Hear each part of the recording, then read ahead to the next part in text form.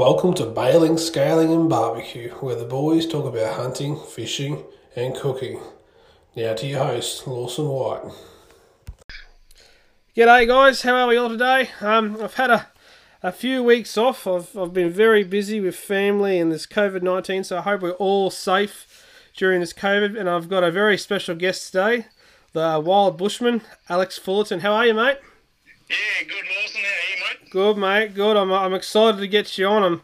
I'm happy you answered the phone, and we're going to talk about some hunting. And I'm sick. No worries. I'm sick of talking and hearing about bloody flus and colds and COVID-19 shit. So I'm ready to talk about some hunting. So where are you, Alex? Whereabouts? Can you tell us? Start us off where you are. Don't tell us exactly where you are. You know, we don't want to. No worries, mate. Yeah, I'm up in just north of Cairns here in Posh Palm Cove. Yeah, Posh Palm Cove, yep. Yeah, Posh Palm Cove. Like I was saying there earlier, the redneck of Palm Cove, yeah. It's not a bad place. It's got a bit of everything, yeah.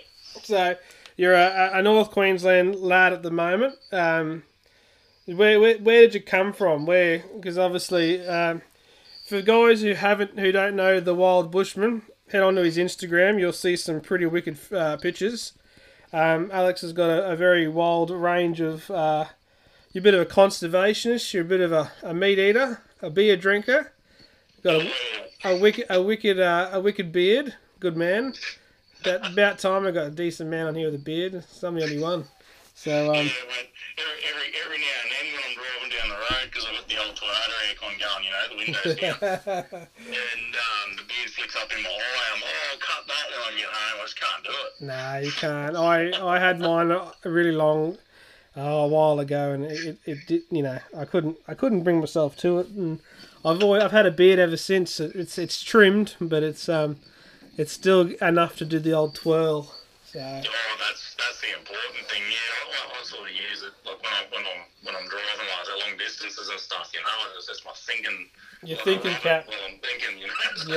Yeah. So Alex, where did it all start for you? We had a bit of a chat before we went on, but tell us where you started. Yeah, I'm born in Darwin, and I grew up in a little town called Casheron, just down the road. Well, if anyone hasn't heard of it, it's sort of the crossroads to the territory. You can either head out west or keep going north and south, and you can head out east to like Kakadu and all that kind of stuff. Like you can base yourself in Casheron and pretty much cover the whole of the top end, So you're in God's country. Yeah, mate. When I say I'm from Casheron, it's a bit of a lie. I'm actually from Arnhem Land. So, even better. Yeah, I went to school in Casheron, and I went to school with a lot of really good outfitters and hunters as well there that are now doing really well for themselves. I'm a bit jealous. But, life takes us down our little separate roads. But, so I'm from Casheron, and, pretty much I've been going bush with Mum since I was about 3 weeks old. Wow. So, I was yarning with her the other night. She always likes to remind me because, Mum's always proud of their baby boys. But, my dad was a professional hunter. He worked with a lot of the well-known outfitters up in the territory, like the Safari Guides and that, Bob Penfold and that. So, when I was about 3 weeks old, she used to head out to Goodparlour Station, which is now Kakadu National Park. Wow. Okay. Well, it's the third stage, because when they did it in stages, and I think it's expanded again since. But yeah, it's the third stage of Kakadu, and that's if any listeners want to ever go and have a look, it's Gunlum Falls, which used to be UDP Falls, which is Uranium Development Projects back in the day before it was handed back to National Park. So yeah, they used to run safaris all in there on the stations in the valley there, Goodparlour Valley. So mate, what were you in the safaris? What were they hunting up there? A bit of pig and a bit of buffalo. A bit of barra fishing. What was the go up there with the safaris? Yeah, the old boy he used to get a lot of the big trophy buffalo that you see. He was contract guiding. So he was contracting out to the outfitters, and he'd get a lot of the buffalo, a lot of their trophies, scrub bull. He would go up to Coburg Peninsula, do bangtang. Bangtang.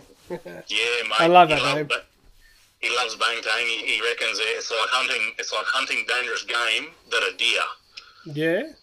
Yeah, because they got soft pads. They got soft hooves. Yeah. Okay. So when they're getting around the bush, the old bulls will actually get pretty aggressive, and they'll actually actively hunt you. Oh shit. Okay. Yeah, so he's shot a few trophy bulls off of clients and other guides after stuffed up shots, and yeah, so he loves it. That's proper adrenaline stuff, the bangtang, yeah. Okay, this is a dumb question, and I probably should know the answer to it. But a buffalo and a bangtang, they're very alike, but what's the difference? Well, a buffalo was an Asiatic border buffalo. Yep. Right. So now we're going to throw like a curveball out and talk about genetics. You got the Cape buffalo in Africa. Ah, yep. Right, and so you'd think the Cape buffalo and the Asiatic water buffalo are closely related, but they're actually not. The bangtang, which is also known as Bali cattle, they're more genetically related to the Cape buffalo in Africa than the water buffalo. Okay. So it's when you look at like a bangtang, it's sort of a cross between a buffalo and a bull, I suppose, like a cattle beast. Yep. Yeah. So yeah, they're very different. They have a huge chest, huge dorsal. A dorsal fin goes right down their back. It's massive, man. Like there's another animal called the guar, which is over in Indonesia and all that Asia, and it's actually endangered. I'm not sure if it's extinct yet, but it's endangered. And the bangtang and the guar are related. Now the guar is massive, man. Yeah. Like if you look it up, anyone wants to have a look up a guar. I think it's GAUR.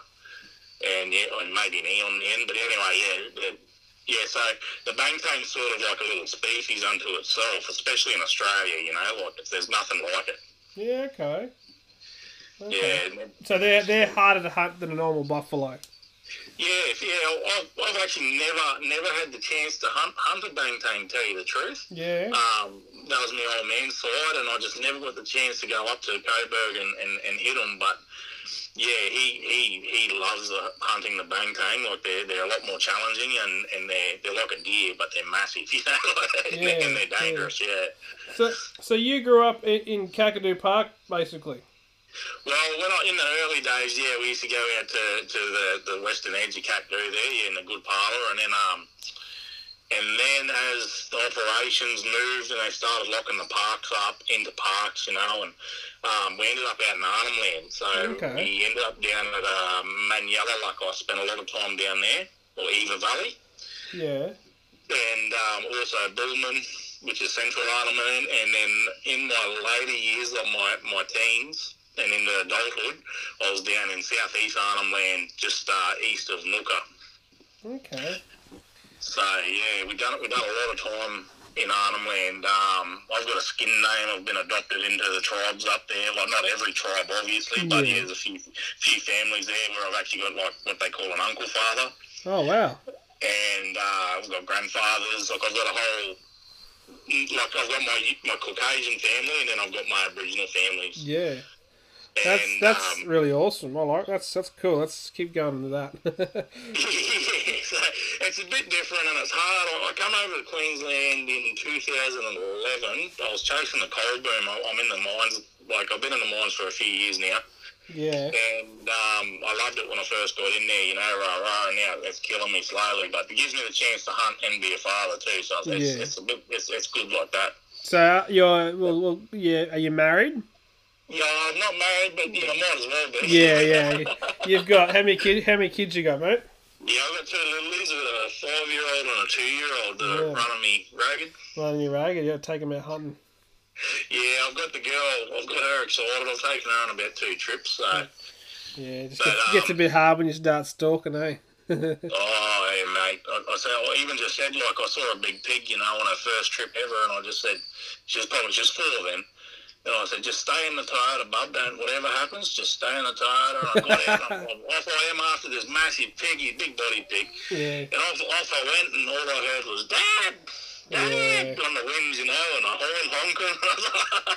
Yeah, I'll get in trouble by the ex if I told the story about my daughter. Yeah. Better not tell her. No, we're not going to say anything. We're not going to. I don't think. I'm confident she doesn't listen to it. But yeah, I took her out with the old boy, and we got this mangy old little. Oh, I think his little boar. Oh, he looked old, but he just looked so out of nick. Anyway, the dogs had him sorted, anyway, dispatched it with the. We were using a spear at the time. Dispatched it, and she went home and told my ex that Daddy hooked the pig. So that was a bad conversation over the dinner table when I got told you took her hunting. I'm like, yeah, I took her hunting. So that wasn't a very good conversation when I had a few swear words were flying around. But Daddy hooks the pig with the knife. So anyway, I'm lucky. My missus, she's from inner city Sydney of all places. Talk about opposites. Yeah, I'm gonna say. Yeah, so she's a non-hunter. Yeah. And we actually met up in Kakadu. I was working at Ranger Uranium Mine back in the day when I was in full crank, and she was a bar manager in one of the little resorts where we had our accommodation. Yeah. And unbeknownst to us, one thing led to another, and we're on again, off again, and next minute we've got 2 kids and living together, and life's pretty good. Yeah. But yeah, she was a non-hunter. I'm not an anti-hunter, just a non-hunter and uneducated. Yeah. She just hadn't been exposed to that way of life, and her vision of all the guys that she'd ever gone, gone and said g'day to and gone fishing with or whatever, they were the rednecks, Yeah. They were the sign shooting sort of hit a bird on the road and laugh, that kind of person. I'm sure there's plenty out there, but I'm not one of them, mate. Yeah. And then she met me, and that was her, the impression she had. Yeah. And it's taken a lot of years and a few trips of me going out and the footage, the filming, and now she's come around, so she doesn't mind. I'll take little Bubby out, and I'm not doing that. She's got a lot of trust in me now because she knows now. She's been educated a bit, but she's still a non-hunter. Well, she'd never kill anything herself, even cockroaches. But it's a different world, when you come from that city life and you've never been exposed to it. No, I know how you feel. My new partner is a non-hunter, but she doesn't mind me doing it. But the ex was a definite no hunting policy. I still went. That's why we're no longer together. That's why I'm with the perfect match this time. So.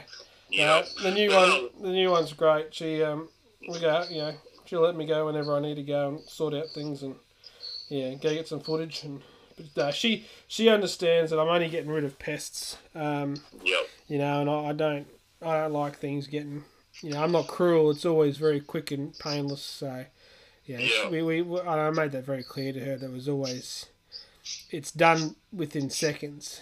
And that's what she needed. She needed to understand, and that's all it is. It's done in seconds. They don't feel anything, and they are a pest. So, and we eat the deer. I haven't been successful with a deer in a long time. I haven't been out for ages, but pig hunting, it's all done quickly, so it's easy. Yep. So. Well, I'm the same. Like I rifle hunt only because of my situation. I can't have a dog here at the moment.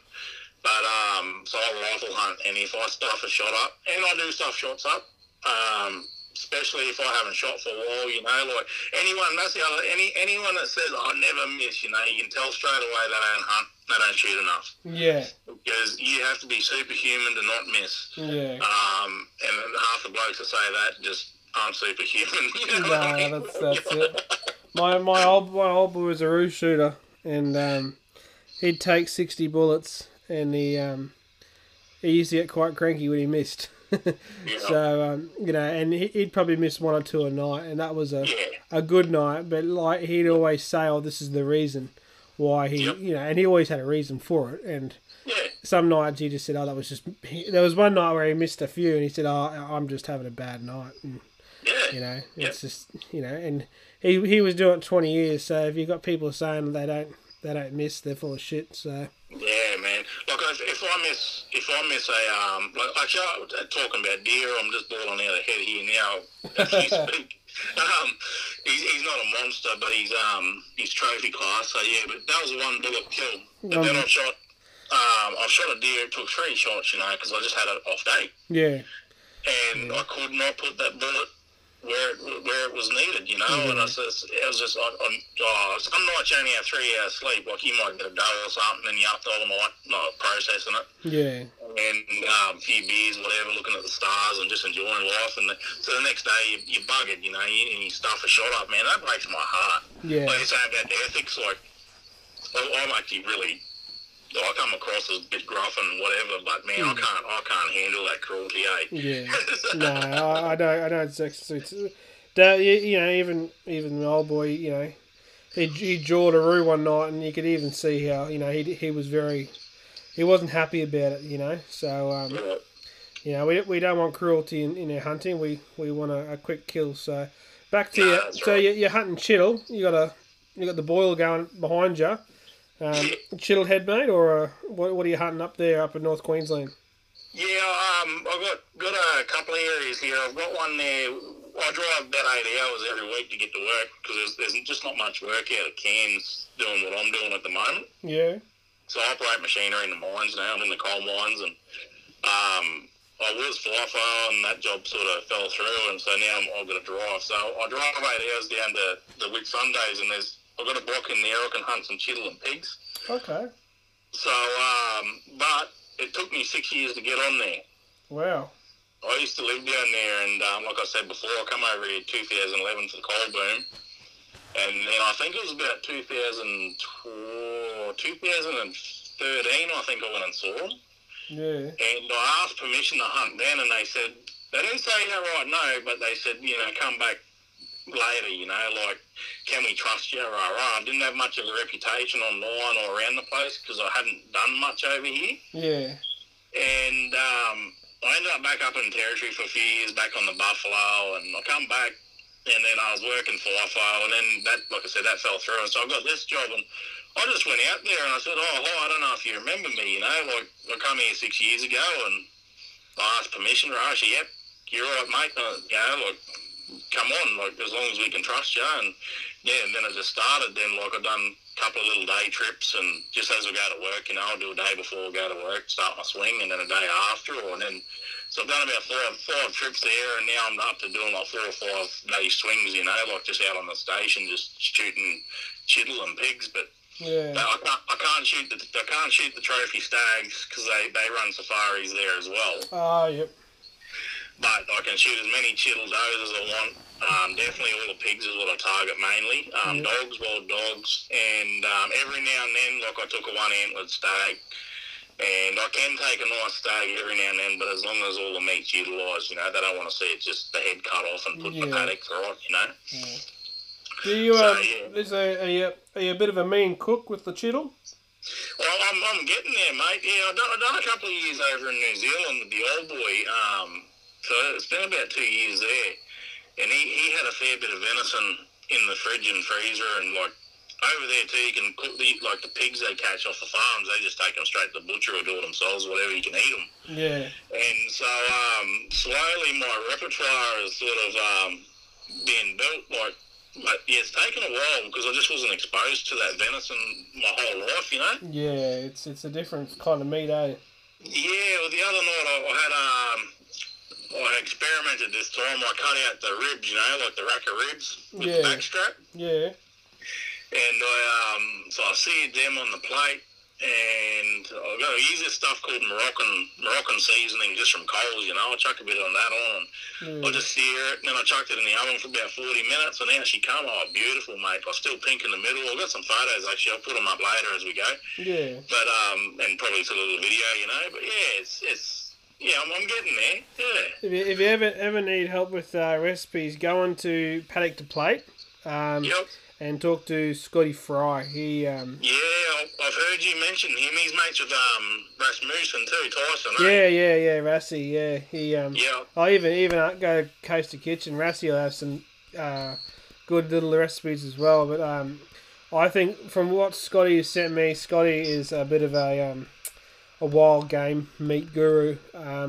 There's all these other fellas, but Scotty gets out and does it. You know, he goes out and he tries all these ingredients. But yeah, shit. If you want some good ingredients and recipes, hit Scotty up. He'll help you out with your cooking. I'm talking to him the other day about pastrami.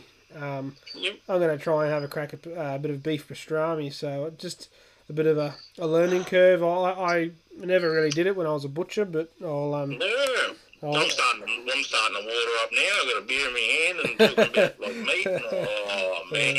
Yeah, no, I get a bit carried away. I've had the smoker running. We had smoked chicken tonight. We had roast beef smoked the other night.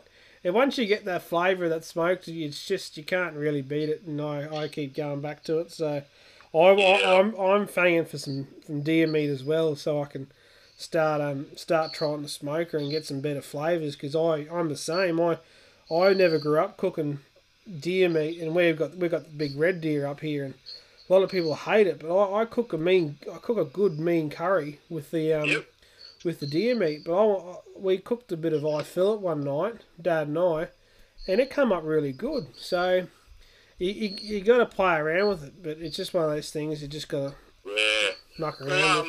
Just like I called the old boy up, you know, like he's originally from New Zealand, but like he's hunted around the world, so he's a lot of the game in Africa, like the antelope and stuff, is just like venison.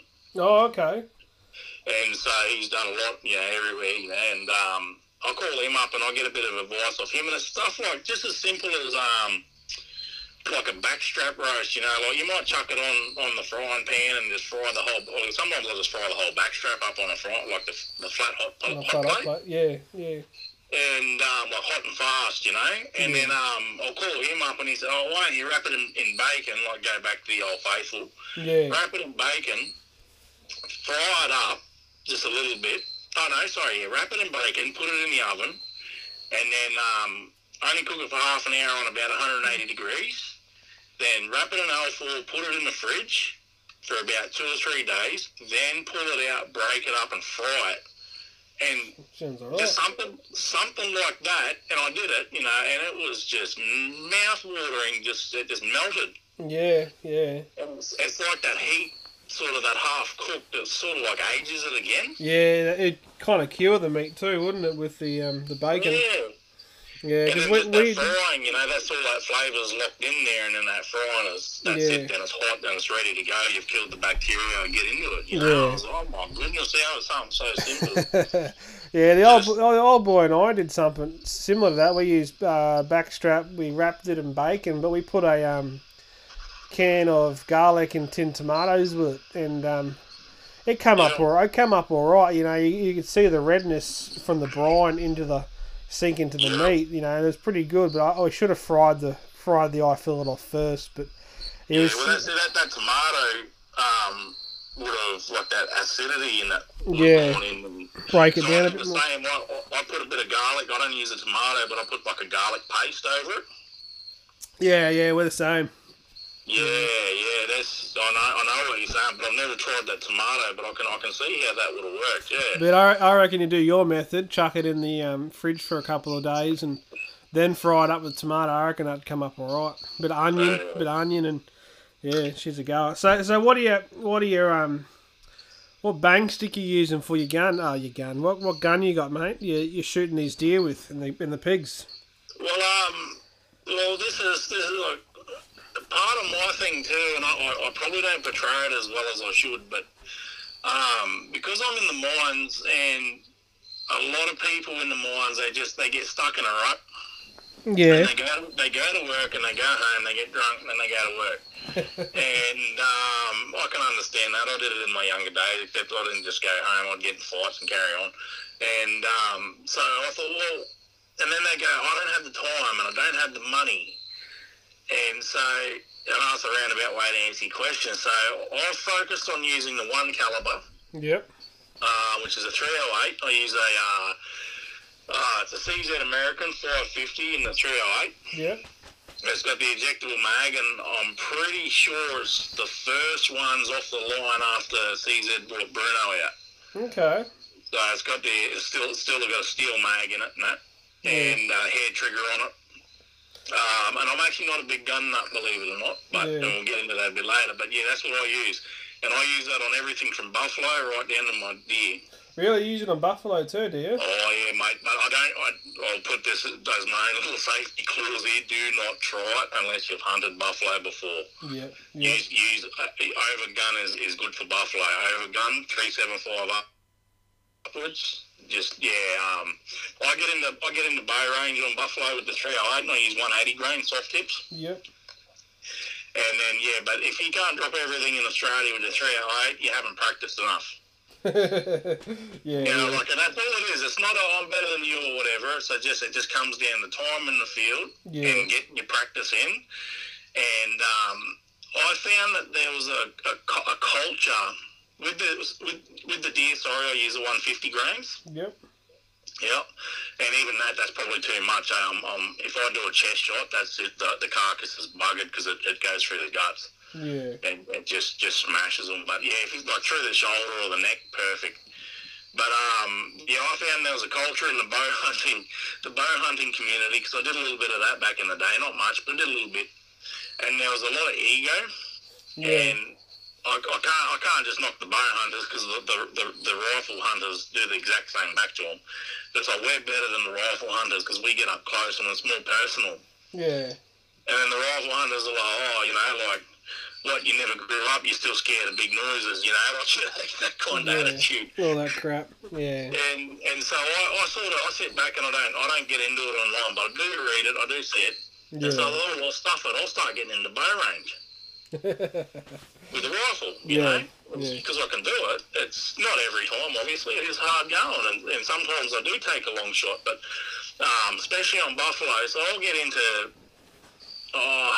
The closest I think I've been in is probably 10 yards on a bull and just shot him. Fucking hell. But we were 180 grain, like straight through the shoulder. You could poke him in the eyeball and give him a pat before you shoot him. Yeah, pretty much. And what the sad thing about it was, because I do everything on my own at the moment, no one to film it. But the point is that I know I can do it, and I was like, so I try to use that caliper for everything. So next up, I think there's camels down there too. I'll try to get into some camels soon. Yeah. So the next big game will be camels. Yeah. Probably the only thing that I wouldn't use the 308 on, unless I had backup, would be the Bangtang. Yeah, that'd be interesting. Yeah, no, I definitely want back up with the Bangtang, or I'd actually drop my own principal, and I'd go a bigger bang stick for them, because I want to come home alive. Yeah, or you want a big tree beside you to go up. So. Yeah, man. So I use the CZ American 308, 550, and I use the 180 grains on the big animals and the 150s on the smaller. Yeah. Nice, very nice. So, and I focus on factory as well, because in the safari industries, if you used hand loads, your insurance is void pretty much in case something goes wrong. Yeah, so people have got to look into that. Like I get asked, why don't you reload and why don't you do this? So it's just one, it's out of habit. Two, we actually live in and this is where I go with just the average man and his excuses. We live in a second-story apartment in Palm Cove. Yeah. 2-bedroom with 4 people in there, like 2 little kids and 2 adults. Yeah. And so I've got no room to reload. Yeah. And so I use the Winchester PowerPoints, and they have never failed me. Like I was using, I don't really want to mention brands, but I will. But I was using the Federals, and I was just having bullet failure after, like, projectile failure after projectile failure. They were just breaking up. They weren't holding together, especially on that heavy skin game like buffalo, and they just fail on me every time. Yeah. Yeah. Okay. I actually lost a couple of bulls, and I was close up within 20 yards, hit them through the shoulder. And like a buffalo, when he gets his adrenaline up, you got a hard time stopping him. Yeah, yeah. And so I need a projectile that works. So so I use those type of factories, but they've never failed me, the old Winchester. Okay. So you drive from Cairns to with Sundays. How often do you get back over to Katherine or up to Arnhem Land? Not as often as I'd like. I hadn't been home for just under 4 years, and I went home last year and caught up with my old girl. She lives just south of Darwin there in Bachelor, like Litchfield National Park. Yeah, okay. So I hadn't been home for just under 4 years, but the last time I'd been up there in Arnold and kicking around, I was shooting buffalo like you wouldn't believe it. I was getting probably a trophy every second day. And that was 2015, 2016. Yeah. Okay. How are the pig numbers up there? More buffalo or more pigs? Nah, where I was hunting there at the time, there was more buffalo, and to get a pig, it didn't matter how big he was, it was a trophy, like that rare. Yeah, okay. That was southeast Arnhem Land, but as you go further north into the swamps and the floodplains, the numbers pick right up. Yeah. Yeah.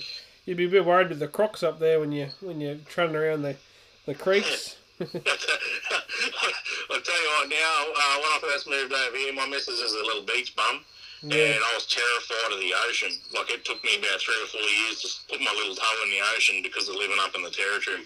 Oh, I don't blame you, mate. Freaking hell. But because I was from inland, and I was from remote areas, I wasn't used to the ocean itself. I'm more used to the rivers, creeks, and springs. Yeah. And even then, like, going to start a water pump in the morning or something, just the vibration, they like the vibrations, they get attracted to the vibrations in the pickup hoses. Yeah, yeah. And then they learn your habit, what time, so, you always stagger in your times when you go to the water's edge, and you always go into a different spot, and, you got to be on the ball, eh? Yeah, that sounds a bit, I'm not a fan of the old crocodilian. I was watching that Matt Wright on YouTube the other day, and he's got about 9 or 10 of them in a up in this. It's obviously his place. He saved them from getting shot, and they've got a watering hole there. It'd probably be about 10 by 10, not even that, like 10 by 3 wide. So 10 long, 3 wide, and these things are sitting in there, and you could not see them. You would not see them at all. You jump in there and it's all over. It'd be all over if you were... Yeah, man. We went to that, I took my little girl, before the boy was around, I took my little girl, she was 11 months old, and we did a trip, like, I'd done a season out in Arnhem Land there just by myself, I was just relearning the skills that I'd sort of forgotten over a couple of years out of the industry, and so I'd done a season on the buffalo and pigs and whatnot, and they come over for a trip to Darwin, and my partner and I, we decided we'll go around Kakadu and with the baby, like all our spots where we met, and Yeah. And we ended up going into that Crocodilus Park. Oh yeah, the one in Darwin. Yeah, because you got Crocosaurus Cove on Mitchell Street in the city, and that's good too. But the Crocodilus Park is the original zoo sort of thing with the Graham Webb. Okay. He started, I'm pretty sure it was Graham Webb, yeah. And I remember going there when I was a little tacker with my dad, and they just opened, and they had the tigers roaring and alligators and all this. There's actually quite a little. Both little facilities are really good, Crocosaurus Cove and Crocodilus Park. Yeah. The same thing, man. They got a walkway over these holding ponds. You walk over these ponds, and you look down into them, and they got the history of the croc and his name, and all his stats and that, and just being that close to these big crocs, man, like their head is as long as like one of these V8 Cruisers bonnets, like yeah, stuff that. they're black. That big black croc, man, like it puts the shivers up your spine, eh? So you have no chance. Nah, you wouldn't. You can have the thoughts like, oh, if I got grabbed, I actually had a mate, well, not a mate, but a guy we grew up with, he was killed. Yeah. In the Mary River. I don't know the details on that, but apparently they had a dare who could swim across the other side from the little picnic area and then back again, That's not a very smart dare, is it? No, the Mary River is one of the biggest breeding, or the biggest breeding area for saltwater crocodiles in the world, like. So, there was a 5 metre-y. He'd been spotted there that morning on the opposite bank. And, so they made it across. And then on the way back, he got grabbed. See you later. No, that was it. Yeah, never, so that's, when you got that sort of stuff going on in the environment, you sort of, you're a bit wary around them, mate. No, I wouldn't even give him the opportunity. No. Yeah. Yeah, that was one of the things. I come over to Queensland and I saw this croc, rah, rah, rah. Yeah, sweet. And then you look at it and you're like, oh, it's only a juvenile. but Yeah, it's only but a baby. even a little one will hurt you, Yeah, exactly. It's, yeah. So, mate, yeah, we're talking about the conservationist bit. You get into that a fair bit. Like, I've watched a lot of your videos and stuff, and you know your stuff, like you know your trees and who taught you all that? Because I'm watching a video there the other day, a couple of months ago now, and you're talking about this tree and what pig comes here and what it was just really interesting, like how you looked at the land and how I would look at it would be two different things, So who taught you that stuff, mate? Well, a lot of it is book learning. I have a little field guides that go around. That's where you start bare basics if you got nothing else. Yeah. But like I said, they're always in my title or a little field guides for whatever area I'm in, because a lot of it, I forget a lot of things too. Yeah. And I'm cramming knowledge all the time. Every trip I try to learn another tree. But it started with the Aboriginals in our land. Yeah. And I'd go out, and it's not actually the men so much. It's the aunties. It's the women. Yeah. So if you're interested in learning bush tucker and bush medicine and survival sort of stuff, you're better off going out and you make friends with Aboriginal men, and then you start talking with Aboriginal women, and you sort of earn their trust. And it might take you years, but once you've got the trust, then you start going out with them. Yeah. And if you show interest from day dot, and like the day you meet them, like you're not in their face, but you say, oh, what's this tree doing? Rah, you just ask a question here and there. They pick up on that. Yeah. And they'll start, you go out for a trip and they'll just rub a leaf, and then they'll tell you. They'll say, this does this. Yeah. And so if you start, they have a different, the Aboriginal people have their minds work a different way. If you show them a shape and then you put like a whole bunch of shapes together, mixed in and jumbled, they can pick that shape out, no worries. Like they just remember that. Like that's how they remember the lay of the land really well. They remember images and shapes better. Yeah. And so if you go out there and they'll laugh at you because they'll show you something and you won't remember it, see? But they're, like to them, if you showed them one thing, and it was to do with survival or culture, they remember that. Yeah. And so that's where it started, it was just constantly going out and just shutting your mouth as well, which is hard for me, like a lucky, but you shut your mouth and you just ask a few questions, or you just grab a leaf and you just rub that. And depending on who you're with, they pick up on it and they'll start showing you. And it's just a slow process, man. And then it's up to you, like you go in and you're like, oh, what's this soap tree? The soap tree, like they showed me the soap tree, Yeah. And it's also a fish poison, and so like you can stun the fish in the water at the end of the dry season if you're hungry. Yeah. And so the fish will float, So then you go back, you're like, well, that's a silky oak or whatever, and then you're looking at it as Alphatonia excelsior, and then you start looking on the white fella side, and so that's where it sort of started, man. It's still an ongoing process. So I don't think I'll ever stop learning. But also, everyone will know Les Hiddens, old bush tucker man. I was just about to say that. You could be the next bush tucker man. I don't know if you've watched any chonky bush pick videos yet. I haven't put one up for a while. I watched it all, mate. Yeah. I'm going for a mix between the bush tucker man and Russell Coit. If you're anything like bush tucker man, mate, I'll be watching, because I've watched everything that he has. I've got Dad's got all his things, and I'll just steal Dad's stuff. But like Les is genius. Yeah. So I used to watch that Malcolm. What was his name? Malcolm Douglas. Malcolm Douglas. Yeah, Malcolm Douglas. Yeah, Malcolm. I don't remember too much of his stuff compared to Les Hiddens, but I think Les covered more country. You know what I mean? Like a wider range. Yeah, Les did a lot of explorers, and he did a lot of like Mitchell and Leichhardt and the Dutch settlement. Yeah, Dutch settlement, Jackie and all that up through the North Queensland and in Darwin, where Malcolm was based in what's Broome, I think he was up that Yeah, way. he was near WA, yeah, Yeah. Kimberley's and But yeah, but they yeah, I both watched both both were of them. great to watch. Oh yeah, I watched both of them, and then like in the safari side of the world, like where I grew up, like I learned the finery sort of stuff, like your table manners and like that all comes into it. It's not just going out there and killing. Like you gotta know. You gotta have your manners. You gotta know how to speak with clients, like because they're paying $20 grand upwards US dollars, for a 7-day hunt, say as an example. Yeah. And so, like on the safari side of things, I learned that trade, and that's the spotting the animals, the knowing the animals, the genetics. Like just even evaluating a trophy. You see a lot of fellas on these online forums, man. I see it all the time, and they're all experts. And they're like, I've got this 100-point bull, and you look at it, and mate, like however you're measuring that, you must have started at 10 inches.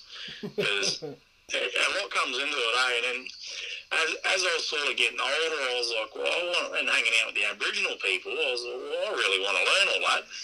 Yeah. And so the safaris give me the opportunity. It put me into the areas, and it put me in contact with those sort of Aboriginal people that and then you'd have a white fella come through from bloody New Zealand, and he's got dreadlocks and shit, and he's just like this survivalist expert, man. I'm like, holy shit. Like, you just meet some random people, but they know their stuff. Yeah. And it's because they're passionate about it, like. Yeah. So I think one of the videos you probably watching might have been, I did one on a cluster fig. Yeah. Which is Ficus race Mosa, and then was the black bean. Like I said, I'll hit a rock later, and I'll remember that scientific name. Castanospermum. Yeah, it's Castanospermum something. But yeah, the pigs love them, eh?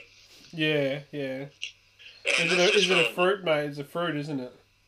Yeah, the black beans are actually extremely poisonous to most mammals, but they eat the flowers. Okay. And it's something I noticed, and it's not just, like I was up in Cape York, I just got access last year into Cape York finally. It was taking a lot of years, Yeah. And I got up in there, and I was hunting during the dry season, and they started flowering, and like it's like snow, but it's red. It comes out of the trees. It's a real fine little flower, and it just, when the wind blows it and they're ready to drop, it's just like a red snow. Yeah. And I was sitting there on the riverbank, just above a massive cockslide of all things, going, how am I going to get across this little stream where they're getting eaten, Yeah. And there was a mob of pigs on the other side, and they were snorting and snuffling, but they weren't rooting. Okay. They weren't actually digging. And I was watching them through the scope. And because I actually don't own a pair of binoculars anymore, I broke them. So I was watching them through my scope. And when I finally got across the other side, I went to make sure what I was seeing was right. And there was no roots, so they hadn't dug into the ground at all. But you could see where they'd been snuffling along and picking the flowers up. Yeah, okay. It's interesting. Yeah, and I shot a little sow off that same mob, and when I opened their jaws, there was all these red flowers in their teeth, Yeah. And so it's just stuff like that. Like, it's just the observation. You just got to sit there and watch.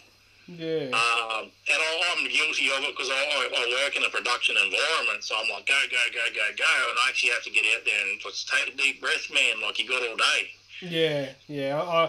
I'm very guilty of that. And that's just because of how, the way I was brought up with hunting. It's you're there to make $1. So it was go, so... Yeah, time is money is what I used to hear all the time. Time is money. Yeah, that's how it was too, Yeah. It was always a good adrenaline rush too with the dogs and hunting wise for making a few dollars for Dad, but it was at the same time I look at it now and there are a couple of instances there where I did actually take my time and you really remember those points. There was. I remember one afternoon I went for a walk along the creek, and I found a mob of pigs down this hole, big dugout where this water was, and I sat there for 5 minutes and I just watched them. It was just really interesting just to watch how they were. And, obviously, I woke them up rudely, but You put a dog on them, they get up pretty quick. Yeah. But it was just really interesting to watch how the boar was just sitting in the water, and he had his head under the water for a little while. The sows were just half in, half out. It was just really, really fascinating to watch. Yeah. So, Well, that mob there on that occasion, that was the first time I observed that particular, flower being eaten by them. But, I watched them, like I said, because I didn't have a choice, I was like, do I pull a shot off now, and I'm not a sniper by any means, and stuff a shot up, or do I try and work out how to get across this river, without getting eaten by this big croc, man. well, salty. The slide was massive. And so I didn't have a choice, I sat down and watched, and the same thing, I watched that boy, he was a big ginger boy.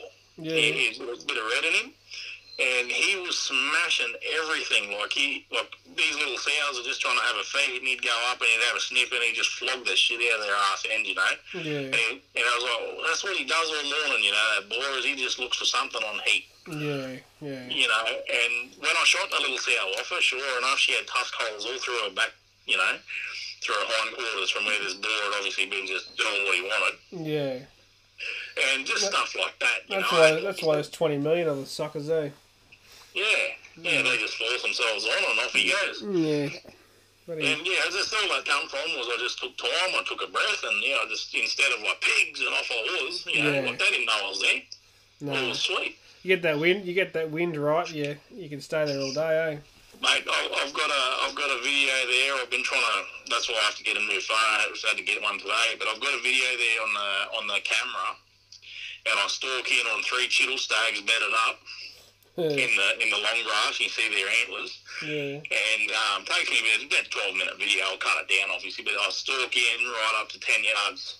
Wow. And I'm barking at them, woo, woo, and the wind is just howling towards me, and they heard me barking, but because it wasn't clear and precise, they didn't know what it was. Nah, they wouldn't. And like Chittle are like the ghosts, like they're like, because they're that fawny colour with spots, and in the grasslands they just disappear, man. Yeah, it's gone. And for me to stalk in on them, and that's what I mean with the rifle and everything, and you get into bow range, and it's like, well, if you got that wind right, you can get in on anything. Yeah.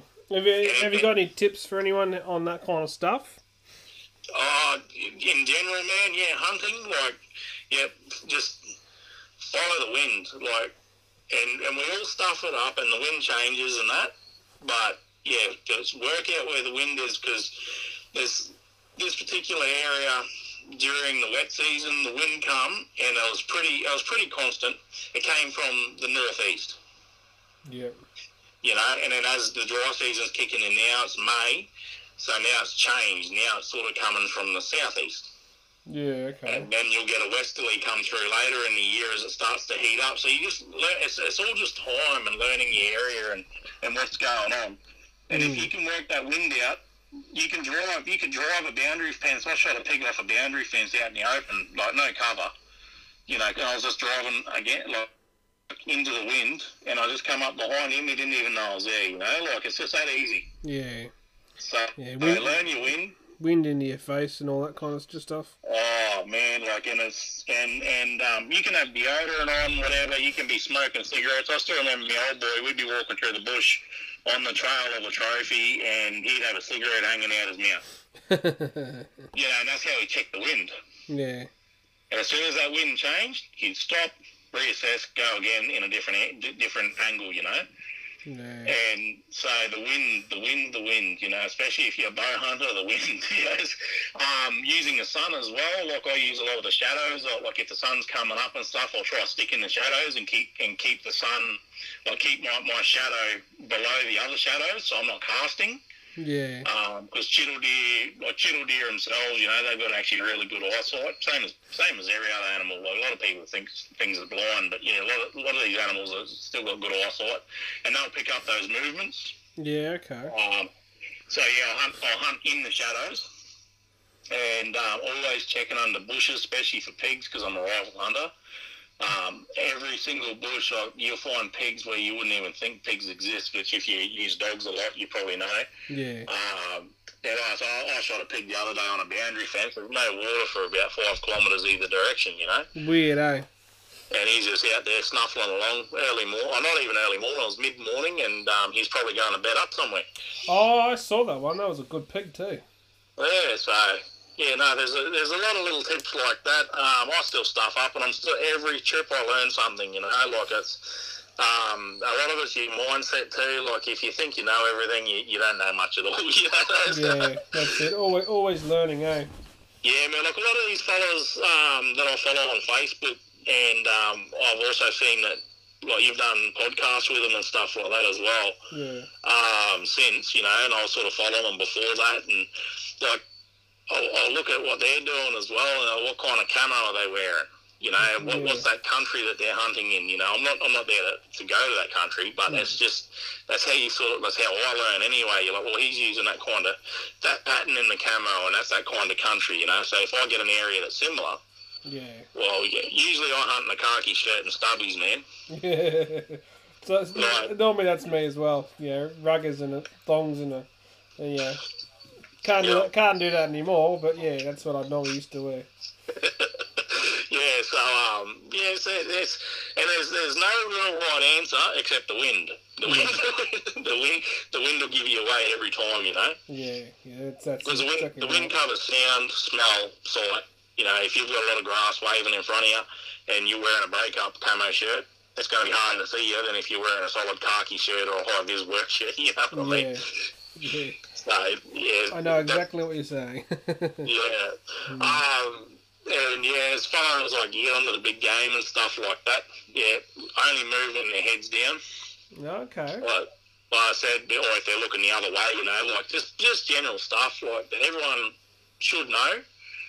And it's a dying art form I've found. Like you've got the guys that are doing really good, and I look up to a lot of guys there. And I was like, man, I wish I could get animals like you, or And then you look at what they're doing and just emulate it. Go try it, Yeah, just have it go. As long as it's ethical. Yeah.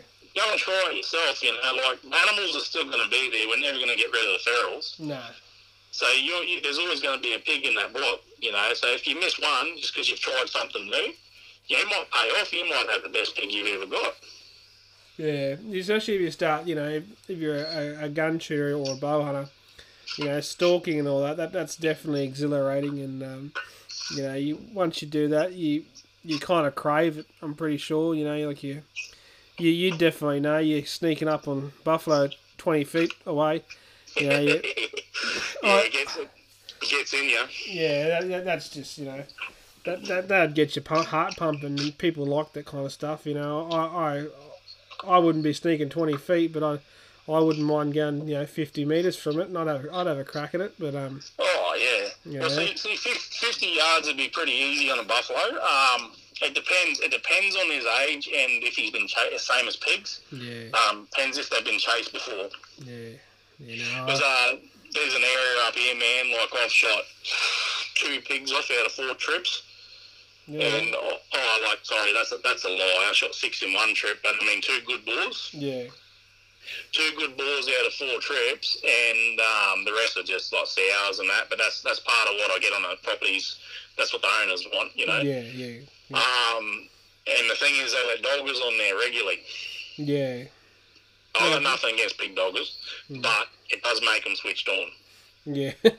I'd be pretty switched on too if someone's chasing my ass. So every weekend, it's just out of Cooktown. It's hard country too. It's thick and it's hilly. Yeah.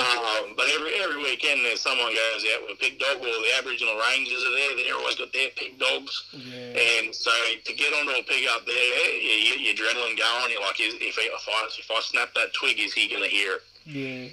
And you hard work, eh? You can guarantee you snap that twig and 90% of them pigs will hear that, because they're used to getting chased.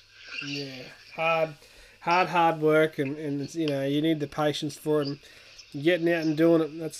That's the key, I think. Getting out there and just doing it is. Yeah, man. Well, the other thing too is you can diesel stalk all you want. Like most areas, I go in and I'll drive around all the boundaries. Yeah. And I GPS it, and then I just got a little Garmin 62S. Anyways, and so I'll GPS all the boundaries so I know where I am. And because I'm on, in some of these areas, I'm on stations. Over in Queensland, I'm on stations, so the old cocky next door, he doesn't want you going in his paddocks. Yeah. And that's because they're all friends too. So if you stuff up, they all know. Yeah, exactly. And so first up I'll go on and I'll GPS everything, and then after that I'll put my game plan together and try to work the wind out. Even when I'm driving, I'm trying to work the wind out. Yeah. And just by watching the dust come off your, in your rearview mirrors, all that, which way is it blowing, and compared to where you are, what valley you're in, whatever.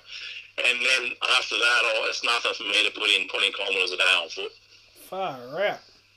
Yeah, so the other day I did 15, but I haven't done it for a while, and I've been drinking beer last couple of months, so it's pretty blew me out. I was, oh my goodness. Too much boiling, mate. Too much boiling heads and not enough walking. Yeah, pretty much. But that's just an average day, like 15 kilometres. Yeah, it's a long walk. So that's on a litre of water. I don't take much more than a litre. Yeah. And that's how you'll get lucky. You go into areas where you can just diesel stalk and shoot them all day long. But are you going to get your quality trophy, or what are you looking for? You know what I mean? Yeah, that's it. So I can go in and you'd see so everything. much too in 15Ks as well. Like you'd learn so much, from birds and trees and all that too. Like you take. Well, as an example of that, I found a chili bush. Yeah. In the middle of nowhere, like on a station, of course. So it's obviously flowed down from someone's veggie garden at one point. Yeah. In a flood, but yeah, little birds like chili bush here going on the side of the river. Wow. How weird no, it's from anywhere, man. How weird's that? And so you're like, well, I would have known that if I'd just driven past it. Yeah, exactly. Yeah, so you're spot on there, mate. Yeah. Well, Alex, we'll call it off there, mate. Well, definitely, I want to get you back on again because I know you can keep going, and it's really educational and interesting. I really enjoyed having you on, mate, and I'm actually going to get you on pretty soon again if you got time. I'll get you go for a few more hunts, and I'll get you back in and we'll have a bit of a chat again. But thank you very much for coming on. Thanks for having me, mate. Yeah, I appreciate it. Yeah. No, I'll talk to you after we stop this. But how do we get hold of you, or how do we watch your stuff or get involved with you? Because you got Instagram or Facebook or what YouTube? What do you got? Yeah, I got Facebook there. It's just my it's my private one for the Wild Bushman. It's just Alex Fullerton, the Wild Bushman. And anyone can add me on that. Whatever, I post everything on there. Like I'm more of a Facebook sort of dude. And then I've got the Instagram as well, which I'm still trying to work out. But that's the Wild Bushman 1, just the number 1. And we'll have a YouTube channel as well, and that's the Wild Bushman as well. Yeah. So if you want to check all that out, I put everything up on there. Like sometimes I'll have a week where I don't post anything, but most of the time I try to do something every day or every second day. Yeah. So guys, it's the DHE Wild Bushman because you type it on Instagram. There's quite a few Bushman wannabes, but this is the Wild Bushman we're talking to now. So yeah. The Instagram one is the Wild Bushman, then 1. Yeah, the number 1, Yeah. Oh, well, thank you very much for coming on, mate, and we'll... thanks for having me, mate. I hope I didn't talk your ear off there, mate. I loved it. It was awesome. It's just as a bit of advice for, like you asked me before, a bit of advice for people getting into it, is don't get caught up in the numbers. Like I can sit there and talk with people who are very, very knowledgeable, like on the ballistics of the firearm, and they can tell you like something's coming out at 2,191 feet per second and it's hitting with so much kinetic energy and all this bullshit. Yeah. And it's not bullshit. It's not. But to me it is. Like it's good to know that stuff. But in the beginning, get a firearm or whatever that you got. Get a property, and that's the hardest thing you ever encounter is getting properties and access. Exactly. And learn how to shoot. There's no point knowing that something comes out of 2,191 feet per second if you can't hit it. Exactly. our brain doesn't work that fast to know that. Like, that's not going to matter. Yeah. You need to get out there and actually shoot. And then later on, when you're learning how to reload and whatever your interest takes you, then you start getting into your numbers, Like, don't worry about it in the magazines where they're telling you all the numbers. Just get out there and actually do it. No, that's exactly right, mate. Very true. And if you need learn how to shoot a gun or all that, I've got a YouTube video for that, and I'm sure Alex would definitely help you for that too. So there's plenty of fellows out there that are more knowledgeable than myself even, but it's just, and don't be afraid to ask for help or make mistakes, man. That's the biggest bit there, mate. I talk about it quite often on the podcast. Is don't be afraid to ask. I had some idiot today on Facebook saying, "Oh, that's not how you sharpen a knife," on the sharpening knife video. I saw that little tutorial. And I said to him, mate, I was a butcher 10 years. I'm pretty sure I know how to sharpen a knife, and it's just I don't. Anyway, there's 100 ways to skin a cat, or 1,000 ways. Right. Like I use a stainless steel. I know guys who use grinders and hollow grinders and belt sanders to sharpen knives. It's each to their own. So. You know the way, if a little parting comment on your video there, I didn't know about that 20-cent trick. This is just what I use, mate. That's that's. But yeah, to me that was just like, wow, I learned something, and then when I've looked at the angle of how I naturally hold it anyway, I was like, yeah, that's about right. I probably hold mine a bit too low, more like a 10-cent, but that'll get you your edge. And I'm not a butcher, but like my grandfather was. Yeah. And he used to take the knives from the meatworks, and he'd take the handle off them because they were the carbon, and he'd bury them in the garden. Yeah. Yeah, and then he'd get an older one because they were all the same sort of style. They come from the meatworks, they were issued, So then he'd get an older one, put old mate's handle on that, and then sharpen them to the perfect edge. And it had something to do with the molecules, and putting them in the dirt. And I don't, there's just, like you said, so many different ways. That might be a Scotty Fry question. He's a butcher too, and he's pretty knowledgeable on that stuff. So I'll have to ask him. Yeah, man. I'll have to go back. I'll go and have a look at that comment. I don't mind reading a little bit of drama on there. I don't get into it. It makes me laugh. Yeah, I got rid of it. I ended up deleting the post because I don't want shit on my page, and he was just he just wanted to be a hero. He was a beef boner, and there's a difference between a butcher and a beef boner, and I'm not going to get into it, but you always say that's all good. The one thing I've learned, the quickest way to get someone's opinion is post something on Facebook and don't ask. I don't delete things very often. It was just one thing that I was just I wasn't in the mood at the time, and I don't. On my page, I look for positivity and helping each other and all that kind of stuff. And if you're gonna give me negative shit, I'm just you're either gonna get taken off and deleted because I'm not gonna deal with that shit because it's just one of those things. But anyway, we'll stop this podcast and we'll keep chatting. But there you go, guys. So the Wild Bushman, get onto him, and he'll sort you out with any tips and tricks because. The man's a tree of knowledge, if you haven't noticed. But there you go, guys.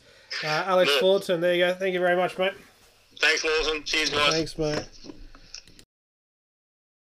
Remember, follow us, like us on Facebook, Instagram, LinkedIn, and make sure you subscribe on YouTube. Thanks, guys, for listening. I'm Lawson White, and this is Bailing, Scaling, and Barbecue. BSB, baby.